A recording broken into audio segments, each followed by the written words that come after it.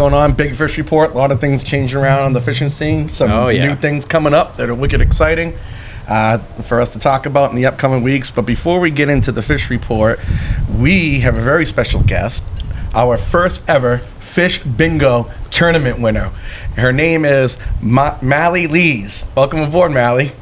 It's good to be here. Congratulations. Thank you. So, guys, for those of you that don't know, earlier in the spring, we started a Fish Bingo tournament, okay? We were sitting around at the Beachcomber one day, drinking around, thinking of fun things to do, coming up with all these silly ideas for a tournament, and we landed on a Fish Bingo. Dan, you want to explain a little bit more about it? Yeah, so with Fish Bingo, we basically took every species that is local in our area, and we took and randomized bingo cards, and we sold those bingo cards to a variety of contestants. I think we had over 100 entries into the tournament. I think it was 124. 124 people signed up to compete, and the name of the game was you had one free space in the middle, and you had to basically take a photo of yourself with a time date stamp with a particular fish that's on the card, and as soon as you got bingo, then you would be declared the winner. And it sounds like an easy task, but the randomizer really did shake things up a lot, and it was not as easy as someone might think it is. Well, it was easy for one person. Yeah, Molly over here. I know. Before the show, she said she would have been able to do it in a day, but. Well, first of all, Molly, how did you find out about the tournament? So my boss actually puts this on for like background, not noise, but just something to be listening to in the office.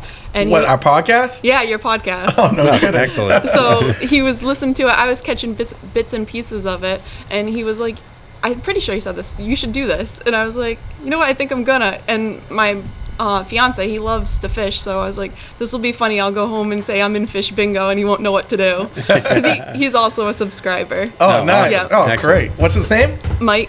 Mike? Yep. Oh, great. You should have came down tonight. He wanted to. Oh, next time. I told him he wasn't going to steal my thunder, though. Well, good for you, because you're obviously the big fisher person in the relationship. So, all right. So, what are the species you got?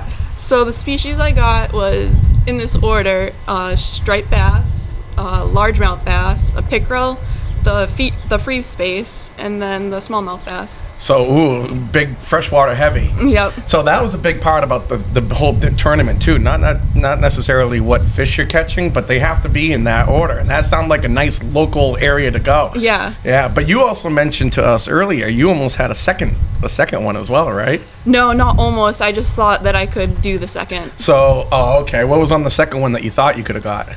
So I know that I think it was Bonito. What's it called? Black sea bass. Black sea bass. And then maybe a fluke or a flounder. There you go. So you're fishing on the south side a little bit too then. Yeah. You have that opportunity. Mm-hmm. So, all right. So walk us through.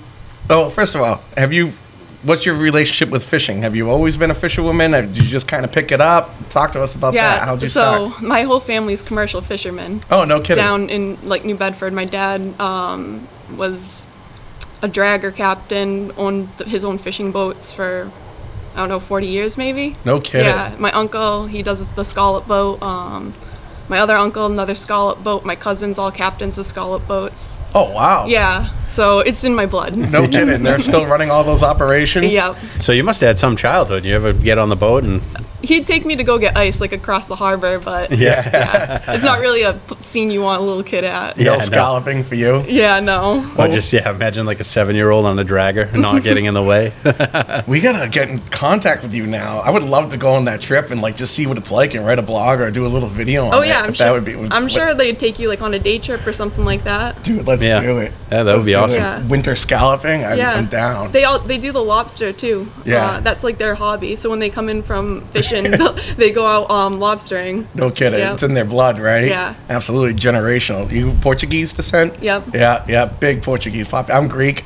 So like my family's got a lot in the fishing industry and stuff too, growing up. So and I'm Italian. We're just good at everything. Yeah, just ask them. All right, so you grew up fishing down there? Yep. Yeah. Did you guys have a boat that wasn't a dragger for you guys to fish on? Did you fish from shore? No, so I did. Whenever I do any type of like sport fishing, I'd be doing that with my uncle. Yeah. He'd take me. He had a friend that had a charter boat, so he'd take us out and we'd go for striped bass. Sometimes we wouldn't catch anything, so we'd just do scup with like a chum bag and just be reeling them in. Scup are right. You ever caught one? Oh yeah, down the Cape. They're a lot of fun. We caught them when I used to go to Montauk with my buddies. We'd catch scup and then live line those for stripers a lot of time. Yeah. But man, I wish we kind of had that little fishery, just a little something extra, like you said, like striper fishing slow. Let's go catch some scup or something like that. So that's what's always an advantage down there, down at the Cape. Yeah. So that's really cool. And before I moved up here, I had never even tried to fish for striped bass any other way but trolling. Yeah. The only way we ever caught them was just by trolling. What would you troll?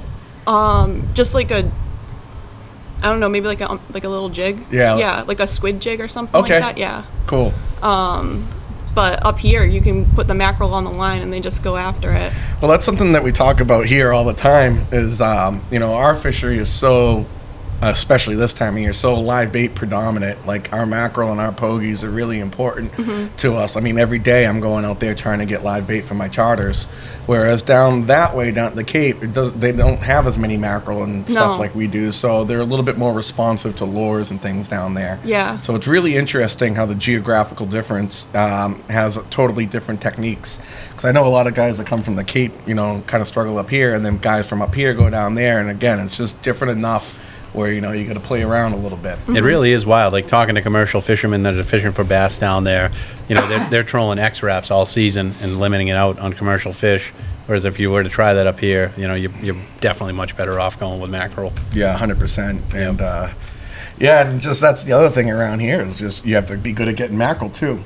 Yep. I'm going to take a little pause on what we're talking about because I feel like on our last couple podcasts we've been kind of complaining about the mackerel situation a lot. Yeah. But I was thinking about it the other day, and it's actually not that bad. It's just been pain, I was thinking about it. I don't think there was any trips this year where I was like, oh, man, I wish I had live mackerel right now. There once was a day where you could go to the same spot every single time, get like 60 of them in like 10 minutes, and then you're on to fishing. And now it's a little bit of work. You got to do a little bit of moving around. You got to let the chum work. You got to... or you just got to find them. But you seem to find them every day. Yeah, it's just the gas burning, and it's like probably takes an extra 20 minutes than it normally would. But it's been good. So I don't want to make it sound like it's been absolutely terrible. Yeah, and I always feel like the days that we come out to do this is like a tough mackerel day, so it's fresh on my mind. Yeah, well, the other part of it too is predatorial fish, and having the bass around, and then even all the tuna that came in. There were so many of them. Like clearly, these schools are just getting pushed around everywhere. And now bluefish coming in. So. Oh yeah. All right, let's get back to Molly and her deal. So, all right, so the first thing you caught was a striper. Yes. All right, do you want to share any information? Where did you get that bad boy? So I got that around Manchester. Manchester? Yeah. All right. He'll kill me if he hears that. Manchester, Mass, or New Hampshire? Yeah. I'll say New Hampshire. Yeah. Manchester, New England. I got that landlocked striped bass. Yeah. Oh, they swim really far up the river. Yeah, no kidding. Made it up there. Yeah. All right. So that was the first one. Yeah. I think it was like June. I think I saw in your. Yep. So that fish that I sent in the picture of that actually won me the tournament at the New England Boat Club. Oh no kidding! Nice. What'd you get for that? North End Boat Club. The north from here, from Newburyport? Yeah, Newburyport. So you can fish up there and place it in the boat club down here? I was kidding. Oh, okay. Oh, that's funny. Yeah. So that one was, I think that was second place I got for that, and it had to be the like keeper size, but it was the heaviest, and it was hard because it was June and they weren't really there yet. How much did it weigh? I think that one was like 15 pounds. So it was about 37 inches or so? No. Oh, no, probably around 34. Yeah. Yeah. Yeah, it had to be a slot size. Oh, nice. Yeah. So you had to get the heaviest slot. Yeah. That's actually the first, was it a catch and kill tournament? You had to kill it and bring it in? Yeah, we brought it in. I think they made chowder with it. Okay. When they had like the little thing at the end of the tournament. All right, so that's how some tournaments, I guess, are still going. I didn't even hear about the tournament, so that's pretty cool. They got a lot of people in because it was a memorial for Kevin Mahoney. Oh, yeah. That was an unfortunate incident that happened. Was that last year? Yeah, last year. Yeah, it's too bad. So you got the striper. Okay, good, nice. Well, what came next? And then, wait, hang on. Did you catch it from boat, from shore? From boat. Kayak? No. Just in a boat? Yeah, in a boat. All right, nice. All right, next one. Go ahead. The next one was the pickerel and the largemouth bass at the same night. Same day? Yep. All right, Massachusetts and New Hampshire. New Hampshire. All right, good. Any special stories with those ones, or just your typical run-of-the-mill? That actually was a funny story. Let's hear it.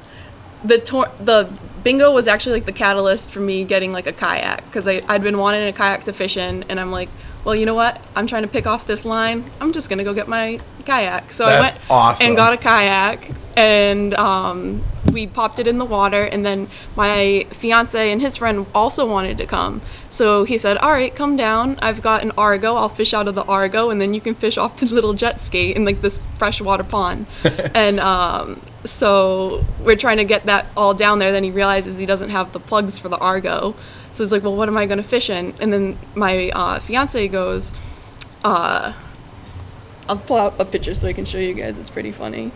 So we take the Argo down there just to pull. Can I interrupt you for 1 second? What's an Argo? It's one of those amphibious quads. Oh, okay. Yeah. Cool. Do you know what that is? They've got like the tracks on them, and then you could just pop them in the water and... all right, yeah. I want one. Whatever it is. It was like big cool. In the 90s, I think. Oh, okay. Yeah. Yeah, it reminds me of that. Remember that TV show when we were kids, like the one on like Nickelodeon? I'm pretty sure they had those. What show? There's like 3,000. That was the one with like they would get on like the motocross stuff, and then they had like the amphibious ones, and I'm pretty sure those are Argos. Okay. They look like little tanks, and they have tracks on them. Yeah, that's what it is. It looks like a little tank with tracks, and then you pop it in the water and it floats. Yep. No kidding. Yeah. Oh, I definitely want to check this out. I want to see one. They go for a good amount of money now because they don't make them anymore. Oh, really? Yeah. So you like the used ones? Yeah. They're kicking around? Let me try to find this picture because it's funny to tell the story when you see the picture. All right, we're going to have to try to explain this because we're not on the YouTube budget yet. Yeah, I know. So we get down there and there's this old like steel canoe. Yeah. So they're like, all right, we'll go out of that. And beforehand, we had like a little tournament. We'll have to edit this a little bit. All right, that's fine. So he goes, we don't have any paddles. We're going to have to make some paddles. So I was like, we're not going to tell you who made this to his buddy. You just have to tell us who made the better paddle. Yeah. So this was what they had to paddle with. He made that one. So that's like a huge like block of wood. Okay. Taped to a pole. It literally looks like a gaff handle with a block of wood electrical taped taped around it. So, did it work? Yeah, that's not the one that won like most functionable. Oh, there was a better one. So then I made this one, which was like, let me see if there's a better picture where you can see that one. This is so funny. It was a dustpan on like a snow stick. It looks like you guys went in the back of my truck and just grabbed it.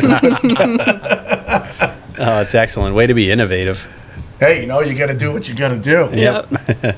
But you were in your kayak, right? So I'm in my kayak. I had my paddles. I'm good to go. They're in that. And when they first got into it, he goes, "Oh my God, a little mouse!" And it's like jumping around. I'm cracking up laughing because I'm like, "You two are gonna tip this because the mouse is gonna like crawl up your pants." Yeah. No good. No bueno. So then his buddy says, "Mally, can I have your hair elastic?" Because he was gonna try to catch the mouse, put it on his hook, and like send it out for like a bass. Okay, bridle it with the hair elastic. I like that idea. So he was like trying to reach down and catch this mouse, and the mouse is going everywhere. It hops on his pole and then hops back in the canoe.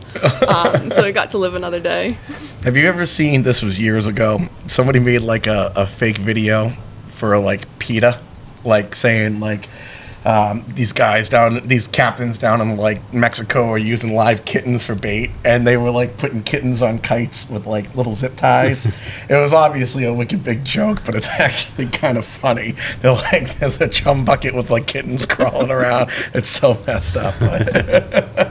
So that almost kind of reminded me of that. All right, you're there, you're with the boys, they're in the canoe fucking around doing their own thing, but you're locked in, you're ready to go get and this that fish whole bingo. night I was just reeling in fish because we were fishing with shiners, and they wanted to put a bobber, and I was like, never in my life have I ever fished with a bobber with a shiner. I'm like, you just put it in there, let the shiner swim around. So they were gonna see like, all right, I'm like, you watch, I'm gonna catch more than you want to use that bobber, you're not gonna catch them. So we put the shiner on it, just fish after fish after fish that whole night, and they're not catching anything. No kidding, huh? Yeah. Ooh. Any weight on the line at all? Just the No. shiner on I the just hook? put the Wow. shiner on, and I just let it swim. That's actually one of my favorite ways to striper fish.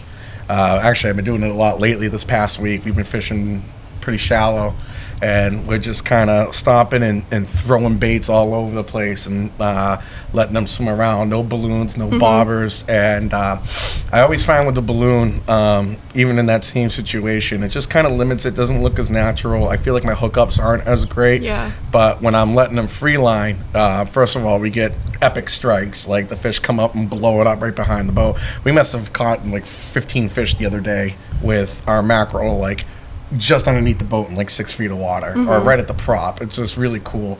Were you getting any kind of feeds like that, like in freshwater? Are they coming up and like hitting it out of the water and stuff like that, or was it a little more tame? It was more tame. More tame. Yeah.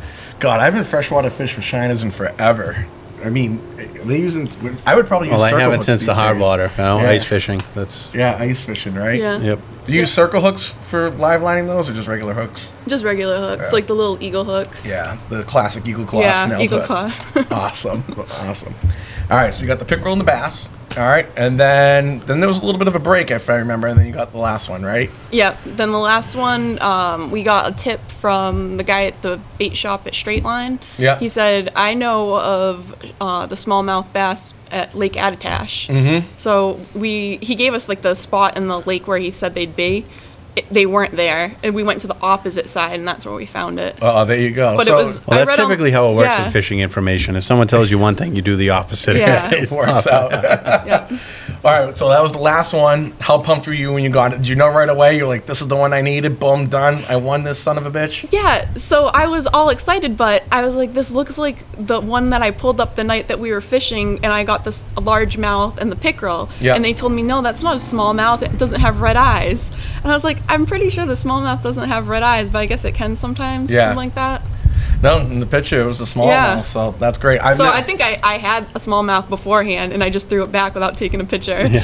Gotcha. Well, you lucked out because you ended up getting it a few weeks later. Yeah, the Yeah. main difference is with a smallmouth, it has a small mouth. And it has the stripes. That's what they were saying. They were like, it's got the stripes on it. Yeah. Was that your first smallmouth, or have you caught them before? No, I've definitely caught them before. Yeah. That's why when I pulled it up, I was like, this is a smallmouth. And like, no, that's just a tiny largemouth. And I'm like, I don't think so. I Yeah, think- believe it or not, there are smallmouth in the Merrimack River. And Yeah, you- we've pulled one up before. Yep. Yeah, you catch them more upriver, and that then you had on the red other side of eyes. the dam.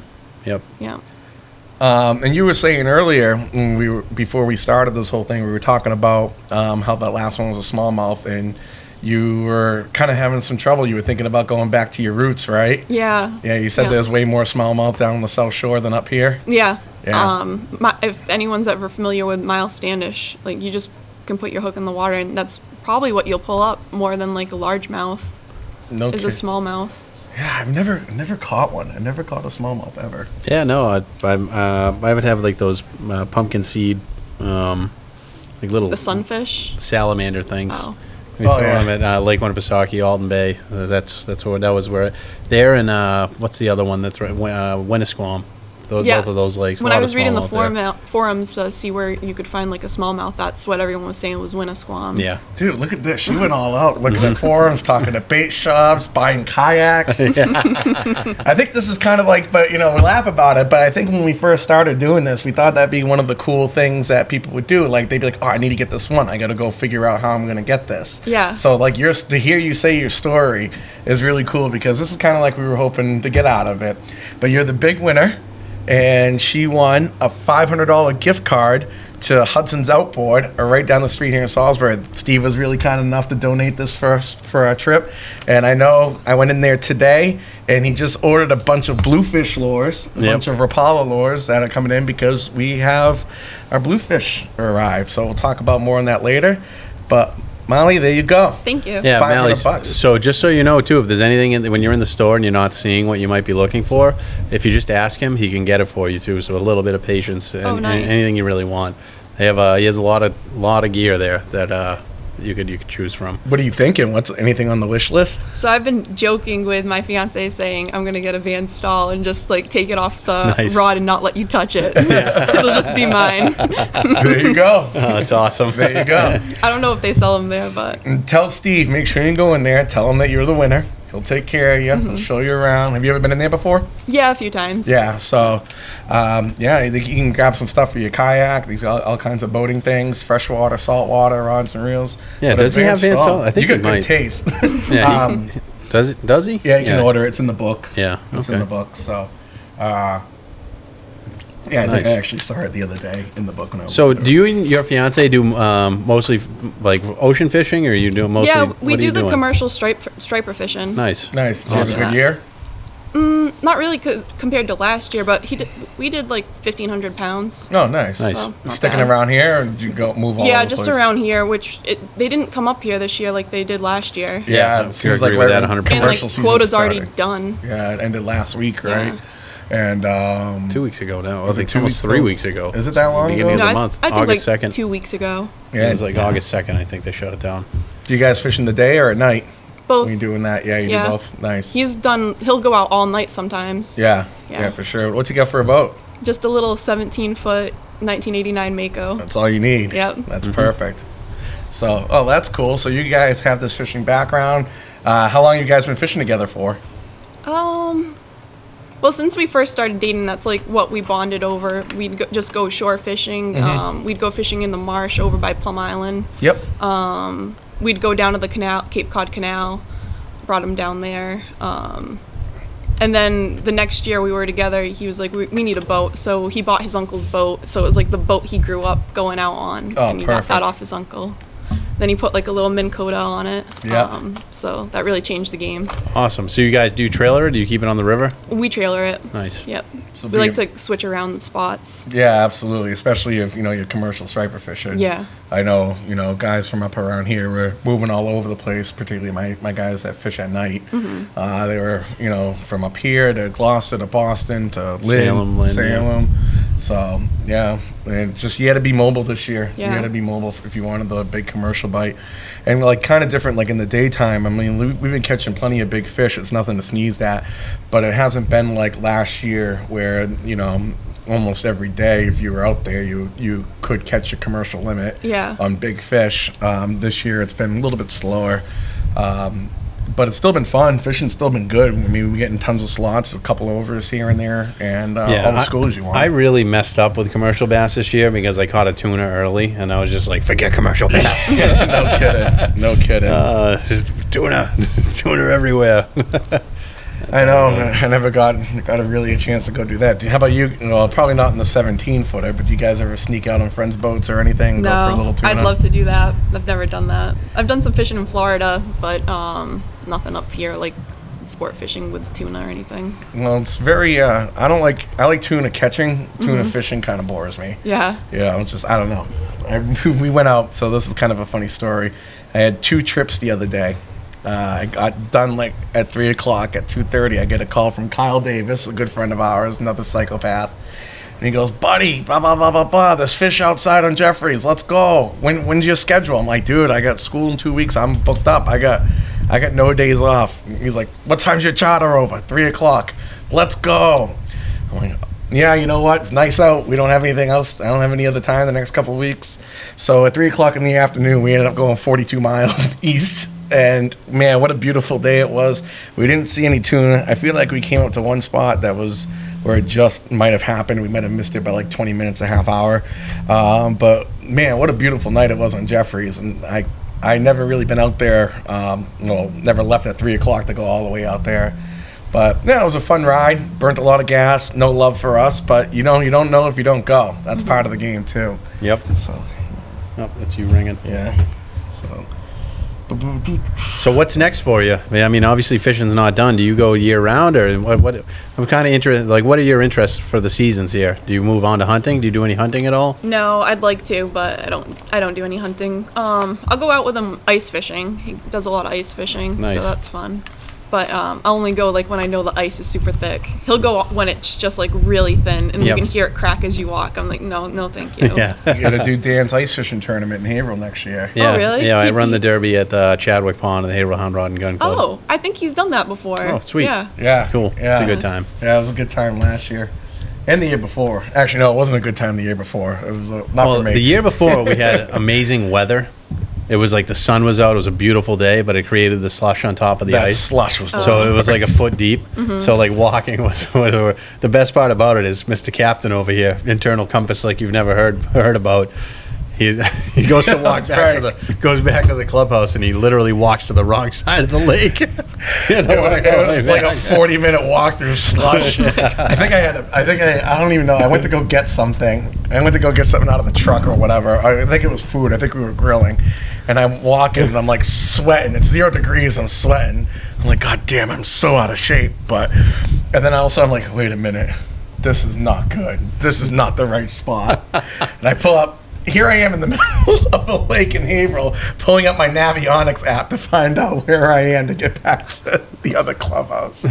There may or may not have been beer involved, though, so we'll figure that one out. Yeah, that's funny. But that's always a good tournament.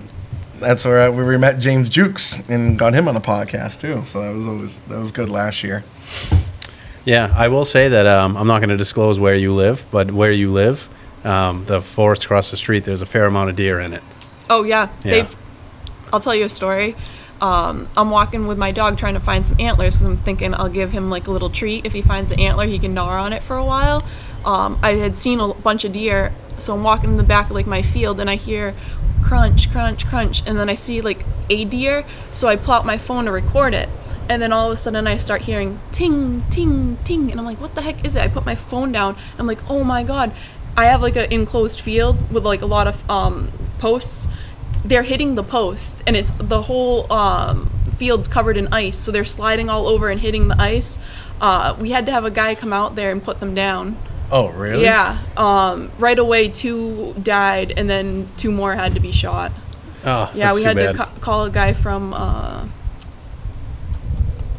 what would that be called? Like Fish and Game? Yeah, Fish and Game. Yeah, and he had animal control. Yeah, and he had to come out and shoot them. Oh, jeez. So wait, what were they doing? They were sliding on the ice into a pole? Yeah, and they couldn't jump out. out. So they were getting really spooked, and they couldn't jump out of the field. Oh, and they were just hitting the fence posts. Oh. Yeah, it was something to see, but we got some like baby venison out of it. So yeah, I was just gonna say, what did you get to do about the meat? Protein. Yeah. So if you were to hunt, all right, if that was something you were getting into, what would you do? What would like be your niche to start? So I have a pretty nice bow. So if I wanted to get into hunting, I already have the equipment. There you go. So maybe this year. I think that's what I always wanted to do too. If I was going to hunt, I'd bow hunt. Yeah. I also just got a new bow. Yeah. What'd you get? I got a what did I get? I got the Carbon Zion, the Bowtech. So it's a carbon frame, not like top of the line, but I mean it was still pretty expensive. But the carbon's nice because it doesn't get cold, so it's always warm in your hand, and it's super super light. Yeah. Yeah. Yeah, carbon stuff. Who was telling me somebody? Oh, the kid at the fuel dock the other day. You know, he's in high school. He plays hockey. I was just fueling up, and he told me, and I have no idea. I never played hockey, but he's like, yeah, I just dropped like $400 on a carbon hockey stick. I'm like, dude, $400 for a hockey stick? For some reason, I feel like it's a lot of money for not much. I don't know anything about it, but it seems a little excessive. Yeah.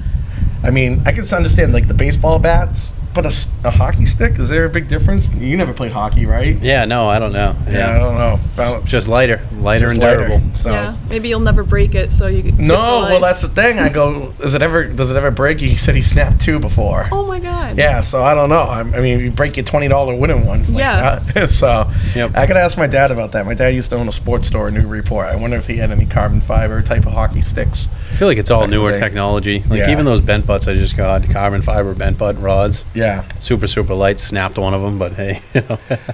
I know. So it's cost of doing business. Talk about that. You went out on your first shark trip on your new boat, right? Oh yeah. So last weekend, my 2 little cousins, they had one of them was just getting into fishing, so I invited them both out to go out to Jeffrey's and try some sharking, and it was an amazing day. It was the ocean flattened out. It was like greasy. The water was so flat, and we made it through 3/4 of one chum bucket, and we had 12 fish. Probably could have gotten 30 if it was like me and you. Yeah. And we probably could have. By the end of it, we were kind of just pulling in baits before the sharks would eat them. They were everywhere. Well, you must have stopped right on them, because I remember that day I was out there too. It was about as flat and as calm as it could be, right? Like you had like barely any drift, right? Yeah, no. So the drift was pretty slow, but we did. I did a solid like half-mile power chum, like zigzagging around. and but obviously staying in the drift. And the goal was to reach Enter Hill, and never even made it there because the kids were tired. We was getting a little later, and it was just like, all right, we were going slower than anticipated. But we made it. We were close, but almost got there. But we got plenty of fish. It was awesome. But I got those the Talica rods. The Talus rods, and they have carbon fiber bent butts on them. And I paired them with 50 narrows, the Okuma 50 narrows. So the whole setup itself probably weighs all of 3 pounds. Yeah. You know, they're super, super light. And the kids that I were with were so small that my fighting belt was actually way too big for them, no matter what size it was. So I was like, all right, I just broke out the D-Saver, the foam pad. Dude, all my clients are asking me about, what's this D-Saver thing? Yeah. So the foam pad went on the end of the butt, and they were fighting them stand-up. And then when they got tired, they started going in the rod holder. But I had an absolute beast of a blue shark. It was about 400 pounds and probably about 12 or 13 feet long. And unfortunately, he decided to run. I mean, I only fish with 80-pound tests too. Like 80-pound that's my jam. All you need, 80-pound, you can catch any fish in the sea. And it was the rod was no match for it. Unfortunately, I snapped it. Would it just get a sharp angle down into the boat, or? Yeah, it was a little bit of a high stick on my part, but it wasn't anything that I wasn't typically doing. You know, so it wasn't anything that I don't know. It was the form I was used to. So now I know, though. Shimano was kind enough to replace the rod for me, and I'll be getting a new one, and I know what not to do next time with a 400-pound shark. Mally, have you ever caught a shark before, like a blue shark or anything like that? No, I'd love to though. Oh, I'd like to get it offshore, like no onshore. Oh, from the beach? Yeah, I think that'd be a lot of fun. So you're looking at like dusky sharks and things like that. Can you still fish from the beach? I don't even know. Brown sharks? Duskies? I don't think you're supposed to take them out of the water. You can't take them out of the water. Is that like just a mass thing or all over? Federal now. Oh. Yeah, they changed it. We don't really get them up here. So, well, that's a topic for another day. But like the battle on sharks, it's just been like ever since I can remember. There's always just there's a group of people out there that there's a war on the shark fishery. Yeah, no. As long as you just be respectful. I mean, we can't keep makos anymore. That's new this year, and but like you shouldn't be killing blue sharks anyways. There's no real food value or anything like that. But I do feel like everybody has to go shark fishing at least once. Actually, my clients who I had out the other day, I had them a few times, but I had them for a shark trip a couple weeks ago. And then I had him for a striper trip a couple days ago. And the guy was saying, I said, this is my bucket list thing. This is just one thing I want to try. He goes, now it's going to be a yearly event. That was a blast. And I think we caught like 10 or 11 sharks that day. We went home early. They were all wiped. He texted me the next day, I'm so sore. That was great, And then I actually had back-to-back shark trip days. And after 2 days of catching like 30-something sharks, man, and a couple wet rides home, I was beat. I remember the next day waking up for my bass trip, every bone was cracking. I'm getting old. It is exhausting when you have to do everything. It is. When you have to do you have to get the chum ready, you have to get everything rigged up. Because like with my experience, I was rigged and ready by 11 p.m. and I was up at 4 a.m. to go to the boat, get everything out there. And then, when you're fishing with people that don't really have the experience of it, you got to teach them and show them how to even operate the reel. Yep. Never mind, reeling the thing in. And then, right there, and then tying all the haywire twists and the leaders and getting everything ready. And it's a lot. It's just a lot of work. Yeah, but the good news about shark fishing, even though it's like a lot of work getting started, once you're out there, it's pretty simple fishing. Yeah. You just throw the bucket out. I mean, there's obviously more intricacies added to do a little bit better. One of the things I was pumped about, we kind of had a weird wind against tide kind of thing one day. And I lined up my drift, and like typically on a shark trip, I want to drift 6 miles seems to be the number. Like if I drift 6 miles, like I feel like I had a pretty good day. And during that drift, you want to set it up so in that 6 miles you hit everything as much as you want of the good water that you want. And I take a lot of time. I take about 15, 20 minutes before I put a rod in the water to figure out where I should start to get me pushed to the spots I want to go. So over a 6 mile drift, dude, it was perfect. I went through 3 waypoints perfectly in a straight line. Yeah. And right along 2 perfect edges that we kind of hopped between 180, 220, 180, 220. And we had a great day. And I went back there the next day and pretty much went on that same line, but it wasn't as windy. The wind shifted halfway through, and we only made it 3 miles. but we actually stopped kind of right in the spot where we were really hammering them the day before. So when I went out, I felt like Christopher Columbus. I went out and I stopped like 4 miles short of where I wanted to end the drift. And you obviously need to figure out where you were drifting. So I waited for 5 minutes. I let the boat drift to see what it was doing on the chart. And then what I did was I took the straight edge of an X-Wrap box. Yeah. And I just held it up to the chart and at the angle, and I swiped over to exactly where I wanted to land. And then I set the waypoint to where I wanted to start. So then I just drove up to the starting point, and sure as shit, it was like the best drift I ever could have asked for. Yeah, but that's exactly it. That's what I'm doing. I mean, I like how you took the X-Wrap box. Yeah. Do you know what we call that in math teacher world? When you had that line, you slid it over. So you guys remember high school math at all? Yeah, as soon as you say it, I'm going to know. It's a translation. So you took that line, you translated it over to the right. Sorry, guys, I got school coming up next week. I got to get back in my zone here. But that's like one of the things I talk about in my seminars when I talk about shark fishing is using electronics. And I do a course over ground vector and a heading vector. So what that means is from wherever my boat is drifting, I have my fish finder set up to have, I put it at infinite, where the line just goes off the chart that's showing me where I drift. So if I stop my boat, I wait 5 minutes. In that 5 minutes, I get bait on, I get things rigged up, I get things set to go. I go back, I look at my fish finder, I look at my track line that where I went, and I match it up to my course over ground vector to where I'm going. And then I just mentally translate that over and see where it's going to hit and give me the most amount of action. And I say the most important part about shark fishing is the first 15 minutes kind of setting up. So, that's the difference from going out there and getting 2, 3, 4 sharks to getting, half dozen, 15, 20, whatever it may be, if you really want to put the work in. So. And there are days you can do it in a 17-foot Mako, just saying. Yeah, absolutely. Absolutely. You get out there. I think I did have another line, but I said no way because I thought I wouldn't be able to catch a shark. Ooh, so, well, I don't know, man. You got to ask around. You're on the podcast now. People might want to take you out to go. I know, but that's the thing about shark fishing, too. You know what I can't stand about shark fishing is other people talking shit about shark fishing, because everybody, wants to go catch a tuna. Yep. Obviously, that's the grand prize of everything. Tunas are great. Don't get me wrong. But, some days you just got to go out there and have fun and bend a ton of rods, People are bitching about blue sharks ruining their tuna gear. Okay, well, it's because, that's not your intended target. You're fishing with 130-pound class reels, so they're not as fun. But you drop that down to a TLD 30, a small 50 wide, stand up, they become a blast. We caught sharks anywhere between the 100-pounders we were catching on our Torium 16s and the 400-pounders that have been out there. We've been fishing with that 30s and 50s. So, man, I'm just going to turn this. I think that's the wind getting into it. We are broadcasting live from the Copacabana, so a little bit of wind going on. Yeah. Still can't get out of the wind around here. Yep. And then, all right, so anything else you want to talk about the tournament before we kind of go into the rest of what we've been doing around here? I just had one question. Did you have a lot of people buying multiple bingo things, or just one per person pretty much? No, so pretty much if you remember, you got a free one with it. And we had some people buy 5, and then they matched up with another 5 or something like that. We had one guy buy I think the most was one person would get 5 and then double it up. So 10 was the most we sold for one person. Yeah, but there was over 120 cards out there.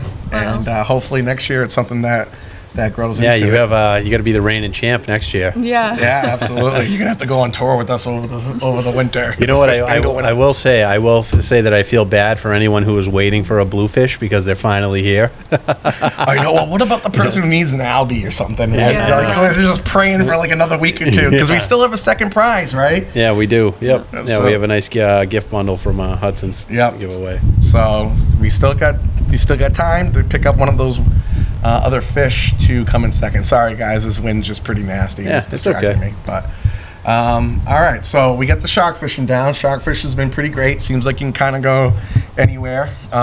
Most of the shops, last I checked, had chum. Although I did see in the forum, I feel bad, somebody went to Crossroads today to get a chum, and there was one left. And I already paid for it and kept it there for my trip in a couple days. Oh, no. Yikes. Yeah, I'm pretty sure Hogtide has some, though. Yeah, Hogtide will have some. And then Straight Line will probably have some. Right? Yeah, Bridge Road is also another place where you can get shark chum. Yep. Well, that wind is worse. You just want to pause it for a second, see if this dies.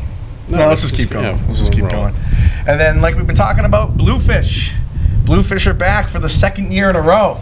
It's like the good old days. Yeah, and I will say that I don't know, I have to take credit for it. Last week in our group message, the wind finally shifted direction.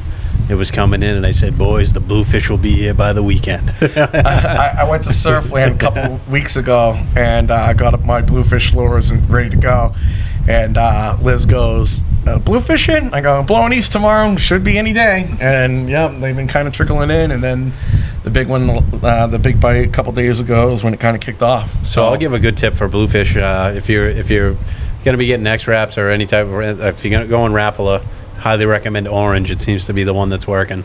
Yeah, orange has always been a really big color for bluefish. And I'll tell you what, yesterday or 2 days ago, we had a couple different colors out, and the orange got hit 4 times in a row, and then we switched over to orange on the other ones, and then we started doubling up and stuff like that. So I switch up sizes. Like I like fishing the CD20s and the CD30s, and even the old Rapalas, the ones with metal lips. Those are great too. That's what I was fishing with, believe it or not. I got them out of one of my buddy's grandfather's tackle boxes. Yeah. The hooks weren't even rusty. I was like, these things are like brand new. Well, that's why I kind of had to get new ones. Mine were a little rusty from last year, so I didn't have the hooks to swap them out, so I just got the X-Wraps. But I did get some like shallower diving X-Wraps. When I did my first Passover, they go down to 8 feet, and when I marked the fish, they were in much more water. And I went right over them and didn't catch anything. And I was like, yeah, we got to go back to Old Faithful here. And I put them on, and sure enough, next pass, boom, boom, boom. Yeah, we did the same thing, actually, because I was starting off shallow. I was like in, 15, 20 feet. I just kind of pulled in, threw some lines in, wanted to see what was going on. And then I skipped out a little bit deeper. And once I got into like 30, I marked some fish. We went over it. We didn't hook up. And I had the 20s on, so I just swapped over to the 30s, and then that kind of did the trick the rest of the day. So that a little bit of extra depth, and then changing the color to orange. There are also a few other colors I like. It wasn't successful for me the other day, but one of my favorites has been the purple and black Fire Tiger color. And there's actually a little bit of a story as to why I like that color.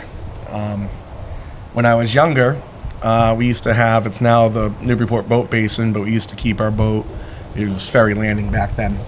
And God, I must have been in high school, I think, late high school. And one of the guys at the docks worked for Rapala, and he had a good relationship with my dad. I can't remember his name. I don't even think I ever really met the guy other than just like in passing. We get down to the boat one day, and we were talking about the bluefish we were in, and there was a box that had about 8 Rapalas in it with a note, fish these way, way back. And they were the little CD18s, like the little 5-inch purple and black mackerel pattern. And we went out there and absolutely lit it up. And ever since then, that's always been one of my go-tos. I usually start off with one purple and one orange and see if there's any difference. Another one I like is the green mackerel pattern. SP minnows work pretty well, if you want to fish a little bit higher in the water column. So do you have any particular colors that you like other than those? No, the orange, and then I got the mackerel pattern with the, it has it's like the yellow belly with the orange streak in it. Oh yeah, that's the green mackerel one. Yeah. Green mackerel. Yep. So those are pretty good. And then you know what else I used? And we caught about 4 more bluefish on it. The jig and spoon. Oh, did you really? Yep. Huh? Yep. Well, the spoon's nice because it's super durable. I almost want to switch all my rods to spoons and just find a school and drift over it. Yeah. I think I might do that tomorrow because the hits are so violent, dude. They're so much fun. Yeah, that's awesome.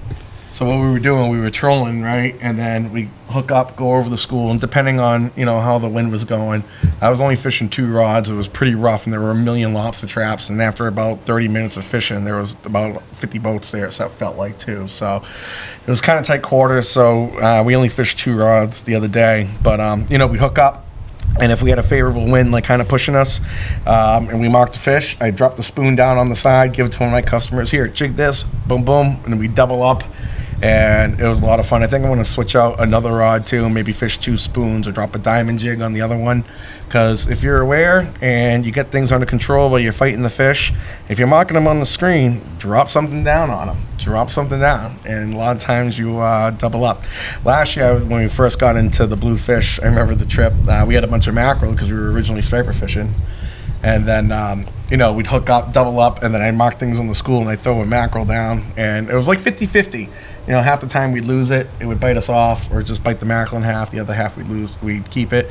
So the other day I rigged up my rods just to be, I knew we'd probably be getting some bluefish with that east wind. It hadn't been confirmed yet, but I was prepared to go do a little bit. Yep. And, it paid off. It paid off having a jig something and drop down there quickly and pick off some extra fish.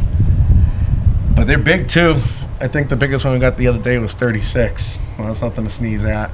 We lost an absolute monster trolling for bass the day before. Dude, it was coming in. I looked at it. I go, oh, that looks like a bluefish. It was really early, so it was still kind of dark. And I was like, that can't be a bluefish. That's way too big. And then it came up close. It was like a 38 to 40 inch bluefish. And then bit us off right there. Wow. Just missed it. Cool. So what else we have going on? I just want to give a shout out to Paul Hogg and the boys. We got the Offshore Classic coming up. Oh, yep. And their pre-registration, they extended the date to this Sunday, the 21st. You can enter. It's a shark and tuna tournament, and it starts September 9th and runs through the 16th. It's always a good time. Seems like there's a fair amount of boats getting in there, and some always great prizes. So, yeah, one of the best parts about that tournament is the captain's meeting before and after. We always have a great time hanging out with the guys. It's been going on. Geez, this must be like the 9th or 10th season. I feel like it's been that long. Yeah, it's been a while. Yeah, because the first one I fished in my sea hunt, and that was 9 years ago, I think, when I had that boat. Mm-hmm. So, wow, I didn't realize that. Yeah, but it's a good tournament. Good time of year. What do you fish 3 days? Is that what it is this year? Or 2? I have not looked at the rules and how much they've changed, because we did not fish in it last year. So they made a lot of changes because of the way the quota was working and when you could not fish. So I just know it's the 9th through the 16th. And, you would have to check the rules. They do have a Facebook page that you can find, and it has all the information. Yeah, guys, so check it out. The Newburyport Offshore Classic, it's called now, right? Correct. Yeah, good tournament, good people. We want to support the local guys around here. And, the tuna bite's been, we don't really know because it's been closed, right? Yep. Yeah, it's been closed for a couple of weeks now, so. Hoping to find out this weekend, though. So what a perfect time to go shark fishing if you want to get offshore and do something different. There's going to be no tuna boats out there that you're going to piss off, and none of them can come into your slick, and you have the world is your oyster. So Take advantage of it. I caught my first thresher the first time they closed the tuna season down. I was like, you know what? I want to go fish this area. There's going to be no boats there. We were the only one, and we popped the thresher within a half an hour. Nice. So...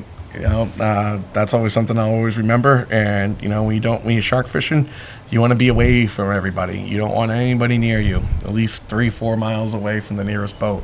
Because you don't want anything affecting that slick. You don't want anything coming in and destroying that slick, spooking fish off, or, having it come to their boat. What was funny is when I was out there, one of the party boats ended up in my slick, probably about a half mile away. And I'm like, me too. they must be getting dogfished up big time right now. Yeah. We got into a little radio argument about it. Oh, did you? Yeah. I don't think I told you that. It was actually pretty funny. I just said, "Oh, you're gonna get dog fished out," and then he just freaked out about shark fishing. But clients and I were dying laughing. He went on this tirade for 5 minutes. It was actually absolutely hysterical. But whatever, So what else we got? Bass fishing's still good. It's not getting a lot of... Listen, it's not June, all right? It's not June. For August right now, we've been limiting out pretty much every trip and getting 1,027-inch fish, popping it over here or Sunday there. morning, I got a 46-inch fish, so... Yeah, I know. Oh, Dan's a fish thief. Did you know this?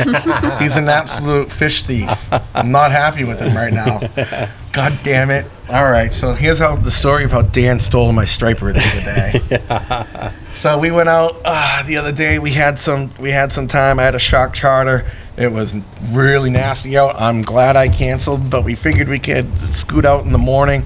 The guys on the shark trip didn't want to do a bass. It was kind of late minute, so I'm like, you know what? I'll go fishing with Dan and. Oh, that was Saturday morning. Saturday morning, yeah. So nasty day out there trying to get mackerel. And but anyways, we found them. We got into the fish, and it was so kind of windy, and we were marking so many. Instead of trolling, we just decided to drift. So all we had were humongous mackerel. And every time I put mine in, it kept swimming up to the top. So we were at the point these guys were fishing chunks and jigs and spoons and stuff. And I had one live mackerel back, and it was just an absolute jumbo. So I cut my line. I put 6 ounces of weight on just to keep it down on the bottom where the fish were. Plopped it down there. We kind of drifted out of the fish. I'm like, all right, guys, reel them up. We're going to go reset the drift. But I'm like, I'm going to troll this one back. Stuck it in the rod holder. Made it about 10 feet. Rod goes off. Dan's right there. He grabs it. Ends up being like a 46 or 47-inch striper. All right, so I will say, Captain was driving the boat. All right? I'm not really bad. Yeah. I'm just goofing around. But this fish, it was interesting because it didn't even hook on the first strike. So the rod pulled, and I was like, all right. So I take the rod out of the rod holder. And then I did what any good fisherman would do, is I released the spool to drop it back. It whacked it again, and I didn't get the fish. And I dropped it back again, and then I finally got the hit, and I got it. So if someone didn't have that rod in their hand, that fish probably would have swam on. You know, this is the first time I'm hearing this part of the story. I think he's had a few days to think about it. But what else we got? Oh man, school's coming up, so this is gonna be my last week of chartering, all booked out. So thank you for me personally, everybody that came out with Mandolin Charters. I know Mike and I thank you. We were out there pretty much every day this year, and God, it flies by, Dan. I was just thinking about the other day. I remember when me, you, John, Justin, and Mike all went out haddock fishing like April 3rd or something like that. Yep. Like I distinctly remember coming down to the ramp and it being 22 degrees outside. And now next week I'm going back, to the 4-letter word. You occasionally work, so. Yes. So, do you have a flexible schedule when you can go out and go fishing whenever you want, Mally? No, not really. No. I did, but now I work full time, so. Oh man, yeah, you gotta quit that nonsense. Yeah. You gotta find time to go fishing. Yep. Good stuff. It's kind of amazing though, like in my little circle of friends that are like my age, how like between me, you, Mike, John.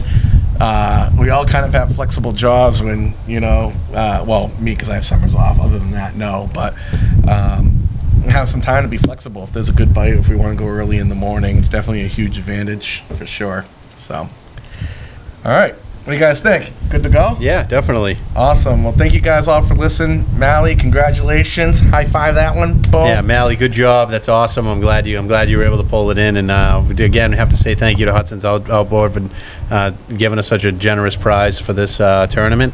And $500 to Hudson's is going to be well spent. You got to let us know what you end up getting. All right, I Yeah, will. Van Stahl, here we come. Van Stahl, here we come. We'll Is the $500 going to cover the Van Stahl? No. At least take a good chunk off, right? I know he's got a big shipment of Saragosas in right now, though. Yep. Yeah. Yeah. So. Yep. All the supply seems to be coming back. So. Yeah, actually, a lot of the shops recently been posting a lot of stuff and things coming in. So. Yep. All right. Awesome, guys. Well, fish on. Hope everyone has a good weekend. Hopefully, we'll be back sometime next week or two. All right. Sounds good. Over and out. All right, Mouse of the Merrimack. Thank you.